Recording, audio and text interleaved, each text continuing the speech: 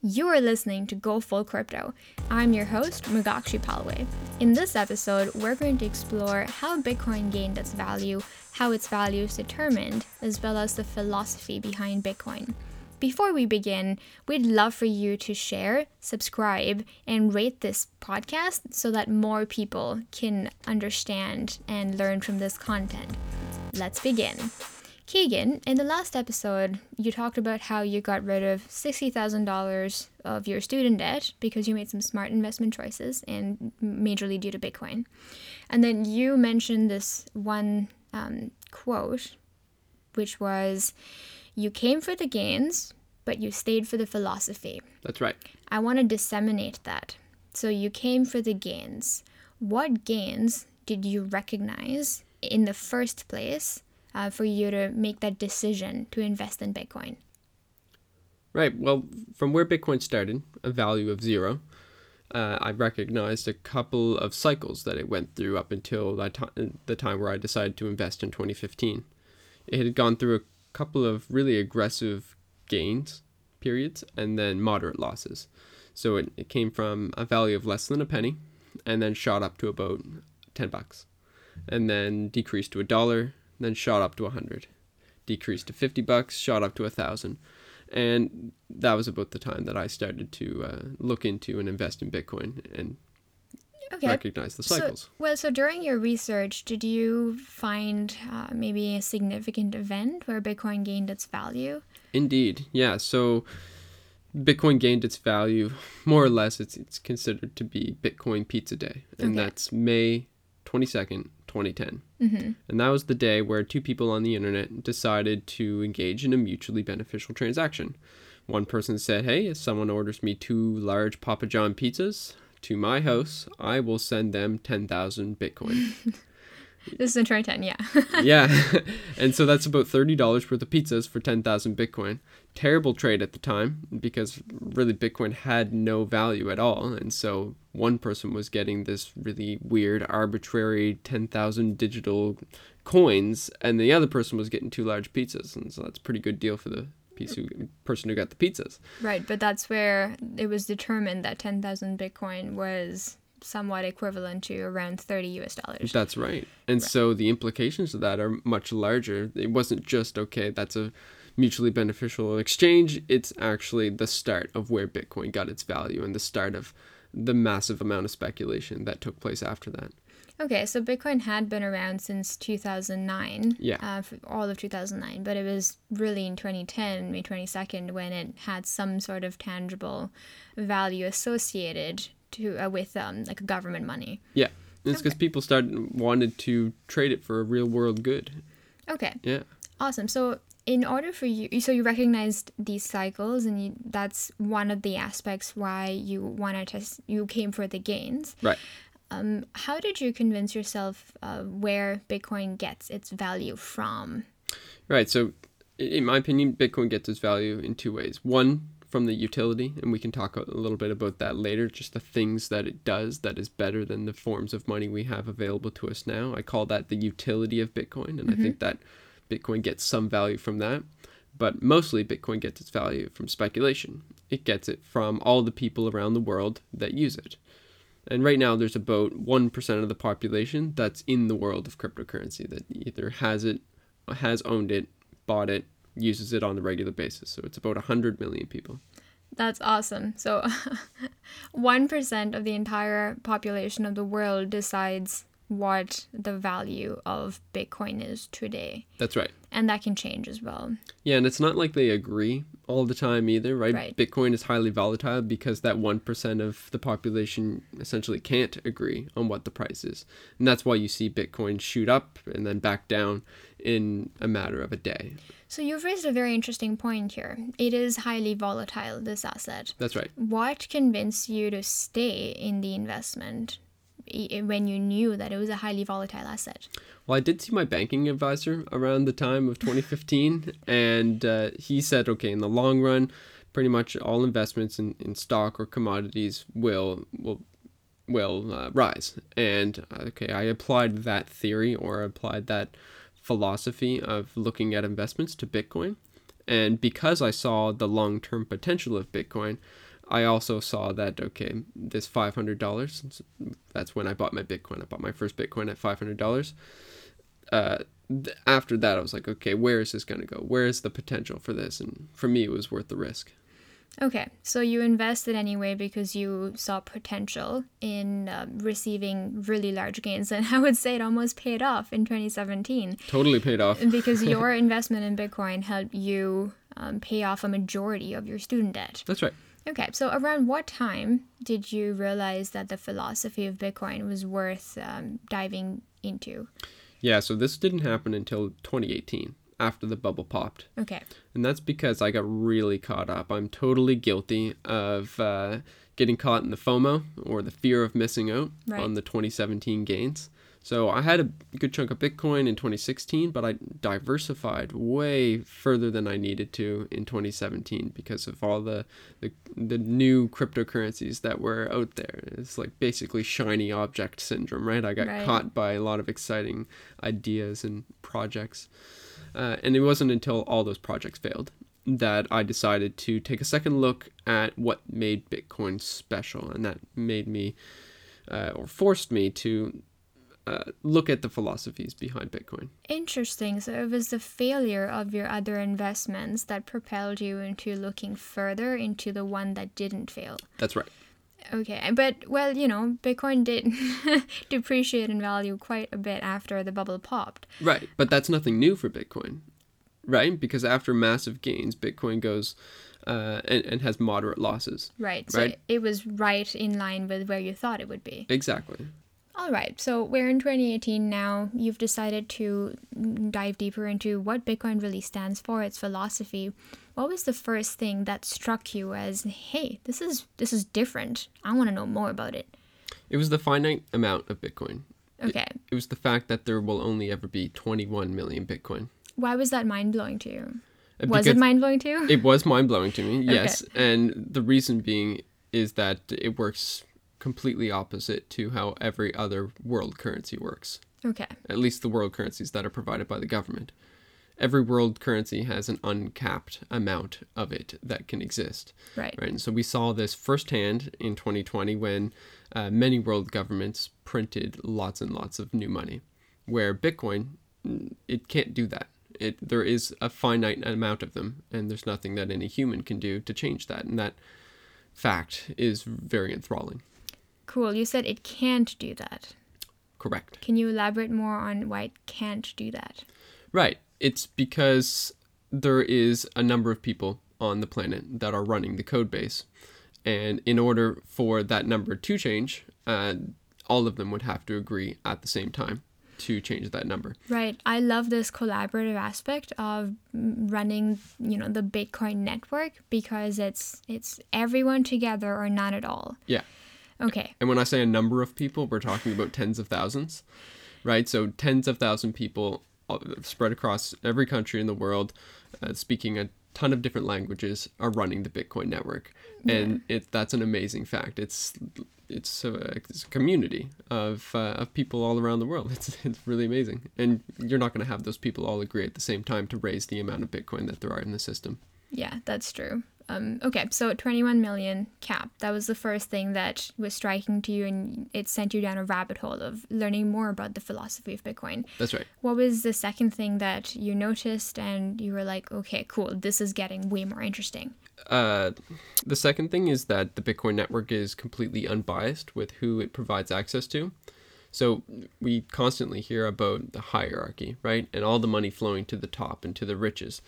But what Bitcoin does is provides completely unbiased access to everyone. There is no hierarchy. It's completely flat. Bitcoin does not discriminate against anyone. And so it's a really ideal currency to be used by the world population.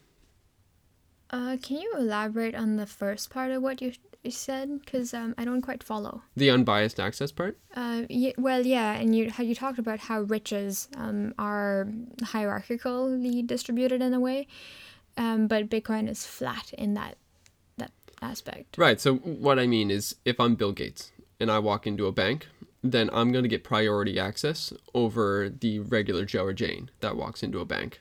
Right? Simply because Bill Gates has billions of dollars, that bank will place a higher value on giving Bill Gates better service. Okay. But Bitcoin network doesn't do that. Bitcoin network looks at an address, and it can't tell if that's Bill Gates' addresses or not.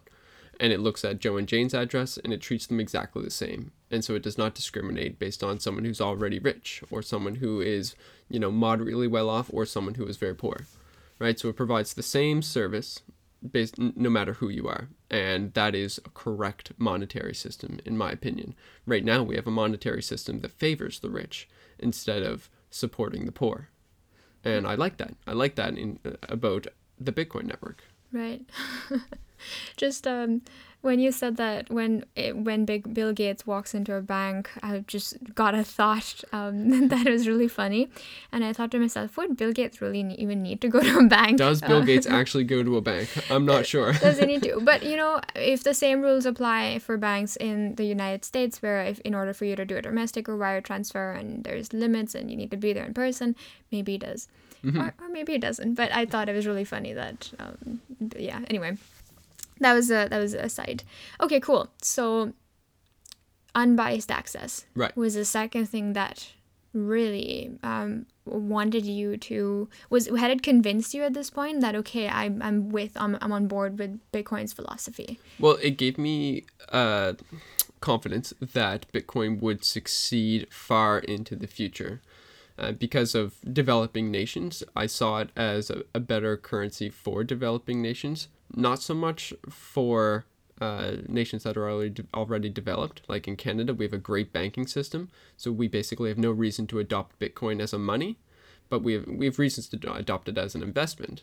But countries where the currencies have been devalued and gone through hyperinflation, they actually have a really good reason to adopt Bitcoin or other cryptocurrencies as an actual money for day-to-day use. Okay, well, just to add on your point of in Canada we have a great banking system, I think compared to developing countries, yes, we do, because we have access to capital, access to financial services, but I still believe that the financial infrastructure upon which our current banking system lies on is outdated and archaic. Still tons of problems. It's way better than what other people have, but there's still tons of room for improvement. Yes. All right. Okay. So, what was the next thing? You're convinced at this point?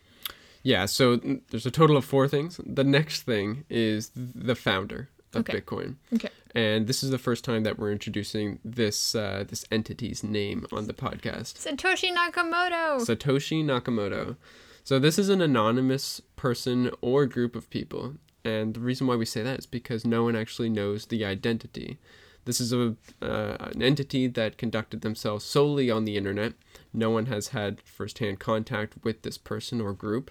And so we really don't know who the founder of Bitcoin is. And that's unique among all cryptocurrencies. Bitcoin is the only cryptocurrency where the founder is not known. I have a question on that for you. Why did you think to trust Satoshi Nakamoto, not knowing who they are, when you grew up and raised around always knowing who the face behind any entity is? Yeah, don't talk to strangers, right? Yeah, what made you trust this currency, this system, when you didn't know who it was? There's a couple of factors that increased the trust in who Satoshi Nakamoto was. And one of the main, so the first one is that on the first block of the Bitcoin blockchain, Satoshi essentially stated the reason for the Bitcoin blockchain. It was in response to the 2008 financial crash. On the first block, a message was encrusted or etched into the block, and it was the cover of the Times article. It said that the chancellor's on the second bailout for the banks. Brink a second bailout, yeah. Yeah, exactly. And Satoshi, this gave the impression to people that Satoshi was feeling very disenfranchised by the state of the economic system of the world. And that's okay, cool. I can relate to who this person is anonymous, or a group of people is anonymous, yet I can still relate to the values that we think that they have. And the second reason why I trust Satoshi is because Satoshi's never touched their own wallet. So Satoshi owns about 5% of the supply of Bitcoin. So more or less about 1 million Bitcoin is in Satoshi Nakamoto's addresses, but they've never touched it. Satoshi's the richest Bitcoin owner in the world. They're a multi-billionaire, and they've never touched a penny or a single unit of Bitcoin. But how does that instill trust? Because that's, again, a unique aspect for Bitcoin. No other cryptocurrency founder ever has not touched their holdings. So even Vitalik Buterin, the co-founder of Ethereum, the second largest blockchain in the world, or second largest cryptocurrency, has touched their holdings. And it just goes to show that Satoshi has an invested interest in seeing the project succeed, not in the riches that this could have brought this person. That's an interesting point you bring up, Keegan, because what if this year or next year, in the next 5 years, the money from that wallet is moved out, the Bitcoin from that wallet is used for something? How will that change how much you trust Bitcoin, how much you trust Satoshi? I actually think it would. It would change how much I trust Bitcoin. So it is a bit of a leap of faith, because at any point in time, Satoshi could move their Bitcoin and sell it on an open market and do something detrimental to Bitcoin. Why would it do something detrimental to Bitcoin? Well, just that massive influx of Bitcoin that's never been in circulation. Oh, that's if they use the 1 million Bitcoin that they have in the wallet. Yeah. Okay. That's exactly right. Yeah. So Satoshi. But a little bit is fine. well, even if a little bit, I think it would put enough panic in the market to certainly cause some interesting conversations to happen. But we really actually don't know if Satoshi is even alive still, because Satoshi dropped off of the face of the earth in 2012, and we haven't really heard contact from Satoshi since then. Right, because they were only alive on platforms, on the internet. On the internet. What are those? What platforms? Forums, yes, that's what I'm talking about. Okay, wonderful. So you're convinced at this point. This is the philosophy. If I remember correctly, it was the finite number of Bitcoin that kind of sent you down this rabbit hole, and then you came across unbiased access. And for you, that was very interesting. And the third thing was Satoshi Nakamoto and their story and their reasons for starting the Bitcoin network, starting this, currency for the world. You're convinced at this point that, okay, Bitcoin is the cryptocurrency of the future. I want to invest in this wholly and fully. Yeah. Yeah, more or less. Okay. Those three aspects that you just mentioned, the finite number, the unbiased access, and the myth of Satoshi Nakamoto, they all culminate into essentially a label for Bitcoin. And one label for Bitcoin is the people's currency. Okay. Right. So since it's unbiased, and since Satoshi Nakamoto has no face, Satoshi Nakamoto could be any one of us. Right. So there's a kind of a philosophical aspect to the anonymity of Satoshi Nakamoto. It's obviously not one of us. You know what I mean? Right. It's not you, Murgakshi Palwe, or me, Keegan Francis, but in a sense it could be, right? Because we don't know the identity of Satoshi Nakamoto. Yeah, I've seen a meme on the internet go around where this one person asks, who is Satoshi Nakamoto, And then the answer is, you are Satoshi Nakamoto. But the implication is that by holding Bitcoin, by believing in its philosophy, by maintaining the network, you are part of this global system because you believe in its philosophy and you believe what it stands for. So yeah. Satoshi Nakamoto, because we don't know who they are, it's really given everyone who is currently holding that network and is investing in Bitcoin, it gives them the opportunity to be Satoshi Nakamoto because they're essentially moving the network forward. That's right. Yeah. Yeah. And it's really important that. Not to try to identify Satoshi as a particular demographic or gender or anything like that. It's important to keep that figurehead for Bitcoin as anonymous and as ambiguous as possible so that Bitcoin appeals to the most, exactly, everyone. It's very interesting you say that because I've certainly read many articles where Satoshi Nakamoto is identified as a he. As a singular he. As a singular he. Yeah. And it could just be as likely that it's a super crew of women. Yes, or a bunch of people of all genders. We don't know that. And we don't know. It's not nice to assume because they wanted to stay anonymous and we should maintain their anonymity by not identifying them with any gender. That's right.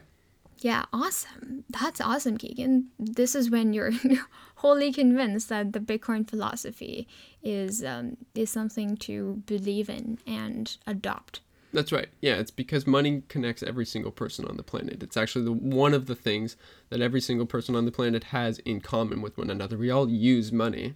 We just use the money that is provided to us by the government. And instead of doing that, we could adopt a independent currency, a cryptocurrency that is without borders and without limits and not going to be restricted or able to be restricted by any one government. That is really what Bitcoin's all about. It's about the people of the world coming together and using a people's currency for the betterment of society. We want to tackle climate change and big issues. Well, let's put our Bitcoin together so we can actually pay for it, because apparently the government's not interested in putting their money, our taxpayer dollars, into climate change efforts. And that's, this is just one example of how people could come together and achieve a common good. Wonderful. One of the examples that we use in a lot of our presentations has been a comparison to how the internet brought the world closer together in terms of sharing information and communicating with one another. And in that sense, cryptocurrency, especially Bitcoin, has brought the world closer together to gaining access to wealth itself. Yes. A global wealth instead of the wealth that is confined to the borders that we are right now in. That's right. That's awesome. So if we were to summarize all of the things that we covered, we wanted to, let's recap on how Bitcoin gained its value. Bitcoin gained its value from Pizza Day, May 22nd. Yeah, and since then it's been a speculative asset. Okay, and how the value of Bitcoin is determined by? The amount of people or the people that are using it at any one point in time. Okay, wonderful. And the philosophy of Bitcoin. What is the philosophy of Bitcoin? In a nutshell, the philosophy of Bitcoin is that it's the people's currency. Okay, cool. That was right at the tip of my tongue, and I stopped myself from saying it. Awesome. Well, in this episode, we have covered, I would say we've only scratched the surface of Bitcoin because there's so much more to it. There really is. And one thing that we get asked a lot again is, what is mining? And that's something that we alluded to in a very indirect sense when we said that the whole world collaborates together to bring Bitcoin into circulation, and that's especially the job of the miners. We will cover that in a later episode because it does deserve an entire episode. In the next episode, we're going to cover scams that have taken place in the past when relating to Bitcoin, as well as the scam that took place just last week. Twitter was hacked. A lot of famous personalities' Twitter accounts automatically tweeted this Bitcoin address. And we really want to bring attention and awareness to how this was not a cryptocurrency scam. It was a Twitter hack, but unfortunately, cryptocurrency was used to fool people into sending money to a fraudulent address. All right. Before you go, we do want to let you know that this Wednesday, July 22nd, 7 p.m. ADT, Keegan and I will be hosting a cryptocurrency mastermind, and you can find more information on our website, gofullcrypto.com/learn if you wanted to participate in it. Hope to see you there. Stay tuned, everyone.